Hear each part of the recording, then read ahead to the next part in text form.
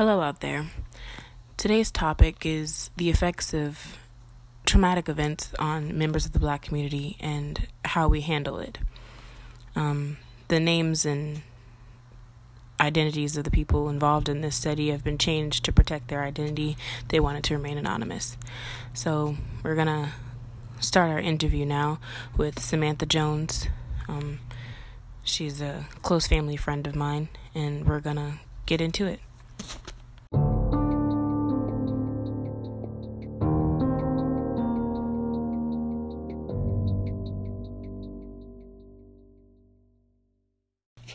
Hi, my name is Sarah Fitzgerald. I'm doing research for a project for my English class. It's on the effects of childhood trauma and trauma in general on members of the Black community if it's left untreated and unresolved. So, my first question for you is, what is your definition of trauma? When someone says the word trauma, what pops into your head? To me, the word trauma means something that causes a hard stop or change in your behavior, in where you live, in who you choose to let in or out of your life. Anything or any event that can cause you to lose sight of yourself. It's a pretty good definition of trauma. I agree. So the American Psychological Association defines trauma as anything that is emotionally or physically jarring, like a physical event or an emotional event that causes your psyche to be messed up so much so that it causes adverse effects. Sometimes these effects can be physical, sometimes they can manifest themselves as other psychological issues and things like that. So my next question for you would be, has you or someone you know ever experienced anything that could be considered traumatic? Well, now that you've given me the definition, yes, I believe my entire childhood was traumatic. I believe that at some point in my life, from the very beginning, I experienced emotional trauma, mental trauma, because there was verbal abuse that was present in my home, as well as borderline neglect. So all my life I spent, up until I was about maybe 21, 22, I thought that the way that I was raised was normal. And it wasn't until I reached my adult years, even now, in being 30 plus, it's not until now that I'm realizing that a lot of the things that I endured as a child were, for lack of a better word, would be defined as trauma by modern scientists. Okay. So I have here some statistics from, a reputable source, and they say that the lifetime prevalence of PTSD was highest among Black people in a study that they conducted. It was about 8.7% of the Black community had experienced something that would cause PTSD and had developed PTSD later in life and didn't even know that they had developed this disorder. So do you think that these statistics are accurately representative, or do you think that maybe they're just exaggerating, like some people in the Black community might consider that? Well, I don't think that they're exaggerating at all. If anything, 8.7% with all the millions of people that are just present in this country, we're not even talking about worldwide, just in this country, 8.7%, just because I know how I was brought up. We were brought up, what goes on in your house stays in your house. You don't talk about it to other people, because then they're going to look poorly upon the house. Well, if I know that I know, and then based on how I've been raised, and I know that in my circle of friends, at least 4 other of my friends also were in a house where you don't say anything about what's going on. You don't have an emotion. You don't get to have an opinion. These things, I know that they also experience these things. So if I was to say, to put me and my 5 friends in a group, I would say 5 out of 5 of us have experienced on some level some form of PTSD, and we're still dealing with the ramifications of said disease to this very day. Wow. Okay, so how did you or your family or the family of your friends or anybody handle the traumatic event that happened when it did happen, or handle any of the traumatic events that you were talking about? Was it like, did anyone go to therapy? Was it just we're just going to take you to church, or they just swept it under the rug? Like, what can you remember that happened when you experienced, or when someone you knew experienced this trauma? Most of the time, I went to predominantly black schools, so I had predominantly black friends, and most of them came from either a single parent home or a dysfunctional home. And when they would experience the trauma, we as friends would talk about said trauma. But most of my friends, even my own family, most of them there was 3 ways to do it. You either told Jesus about it, you sucked it up and keep coloring, just keep swimming, or you talk to your friends about it. And that's about the extent of the therapy, because there was such a great stigma in the 90s when I was coming up that, if you talk to people about it, they would call in CPS, Child Protective Services, and, you could be taken from your parents, and people would look at your parents and your family differently. So there was a lot of fear, me being a little, 4-pigtail little girl in elementary school, it was a lot of fear to even come forward, just for friends to come forward and say, hey, this person hurt me, or this person rubbed me the wrong way. There was a lot of times that their parents would never even know, but they, of course they would have the signs, failing grades and people acting out in class. But we as a band of friends would be how we would in our young minds try to work through the trauma that was experienced. I know for sure my sister had, she was taken advantage of by an uncle. And it wasn't a distant uncle. It was like mother's brother uncle. And she spent all of her life holding that inside. And it wasn't until very recently, she's about 35 now. It wasn't until then that she finally had a complete mental breakdown. And all of that trauma came back, And so now it makes her fearful of, with her own daughter, letting her own daughter even try to communicate with the opposite sex, because she's so afraid that what happened to her will happen to her. Wow. Okay, so did you or the person that, or anyone that you knew experienced any trauma, try to tell anyone about it? And if so, like their parents or like a teacher or like adults or anything? And if so, how did they respond to them telling them this? Yeah, I had a friend named Raisin who told her mother that the basketball coach of our team was being inappropriate with her. Mm-hmm. And the father's response was, well, you asked for it. Oh, wow. So, needless to say, Raisin does not date men now. She's full-on lesbian. Wow. But I'm convinced that that's the reason why, because she told her dad, and then her dad then told her she was over-exaggerating and you shouldn't dress this way and dress that way, and then you wouldn't have him. He wouldn't have a reason.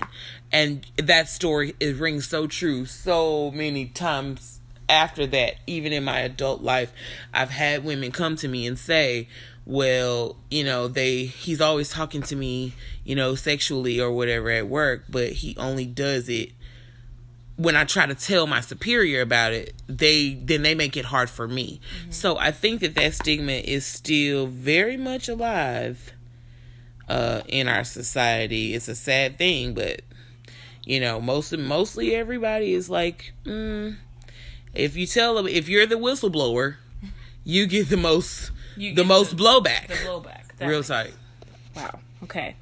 So, looking back, do you think that the people that were aware of the trauma happening handled it the correct way? And do you think that you or the people who went through this trauma would be better off if they didn't handle it, if they handled it differently? And how do you think they should have handled it? I'm convinced I can't speak for other people's families, but I know for the trauma that ensued in my family, I know that it was not handled properly. Because the uncle was the mother's sister, then she said something, she came, she blew a whistle. My dad wanted to beat the uncle up, but his hand was kind of stayed because of the love that the mother and the grandmother had for said son. So in hindsight, going forward, then watching my sister date and things going forward, she managed to get herself into a lot of loveless relationships because she has a hard time, even with her own husband. She had a hard time connecting to him on a deeper level other than that of a physical caliber.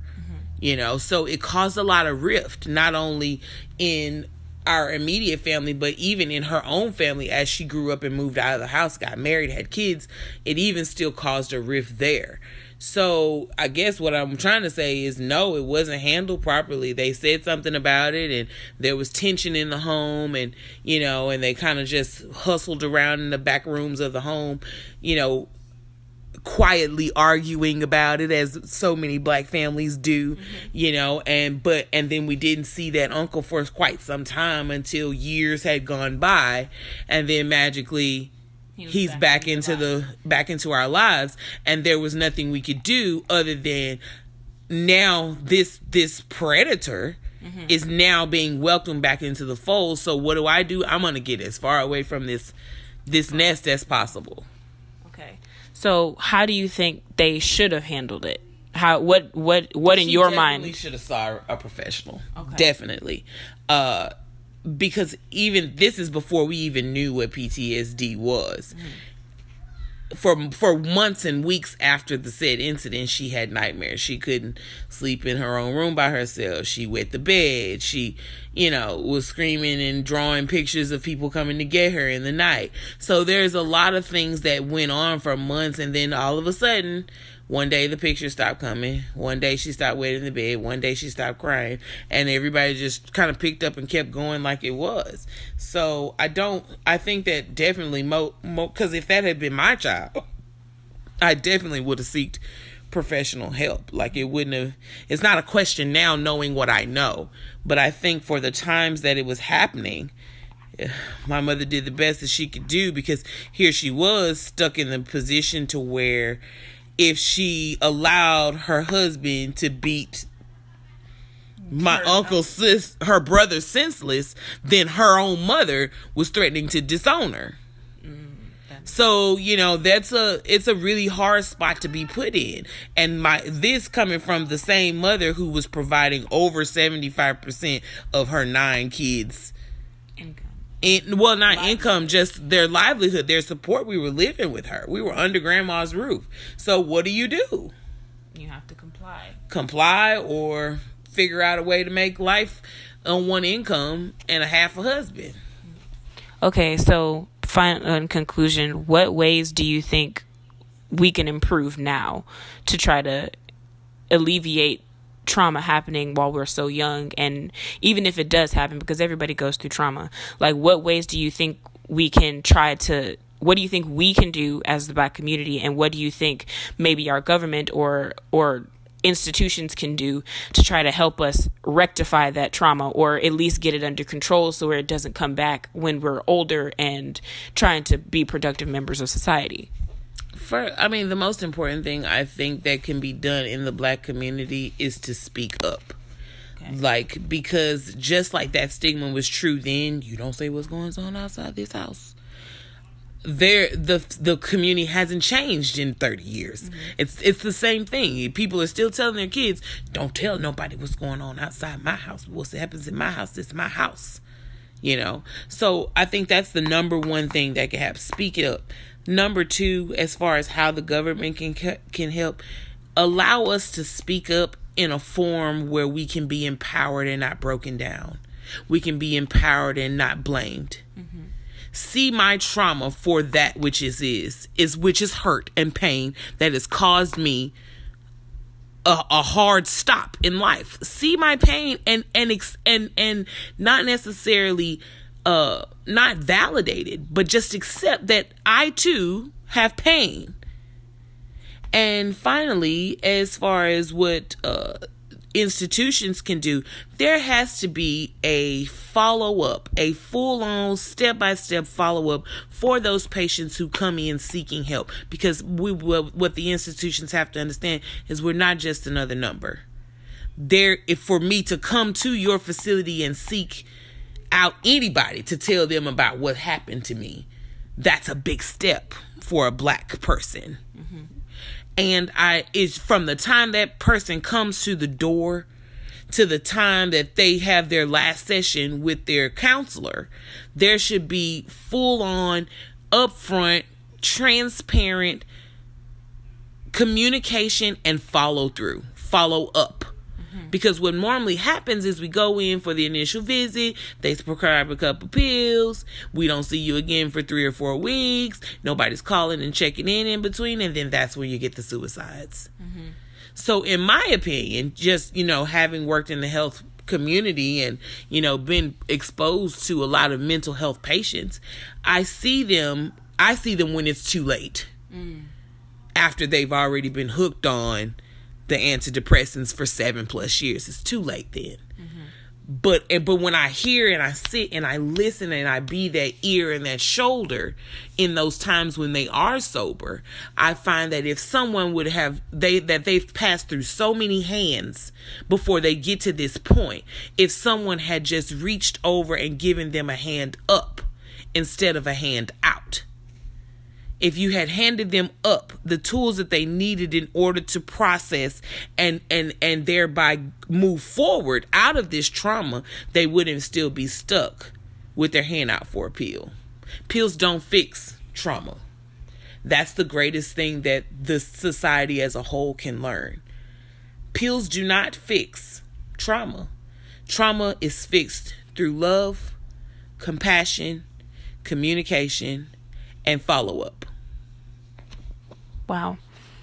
That's pretty powerful. Thank you. You're welcome.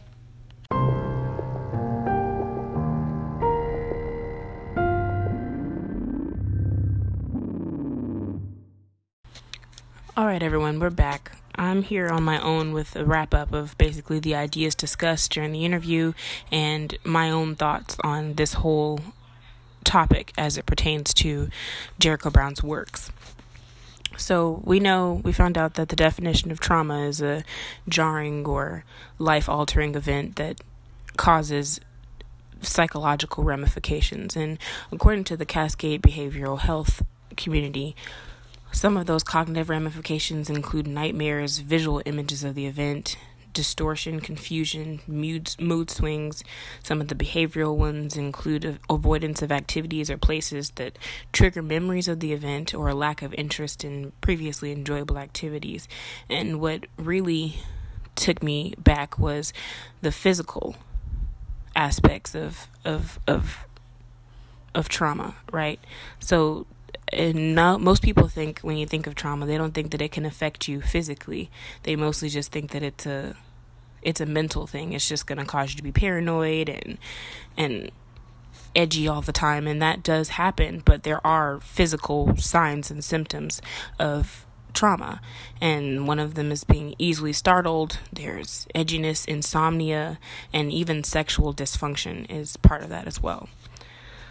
So one of the main poems in the book that I thought really spoke to the idea of something jarring happening early in life and no one really doing anything about it was the very first poem in the book, ironically, called Ganymede.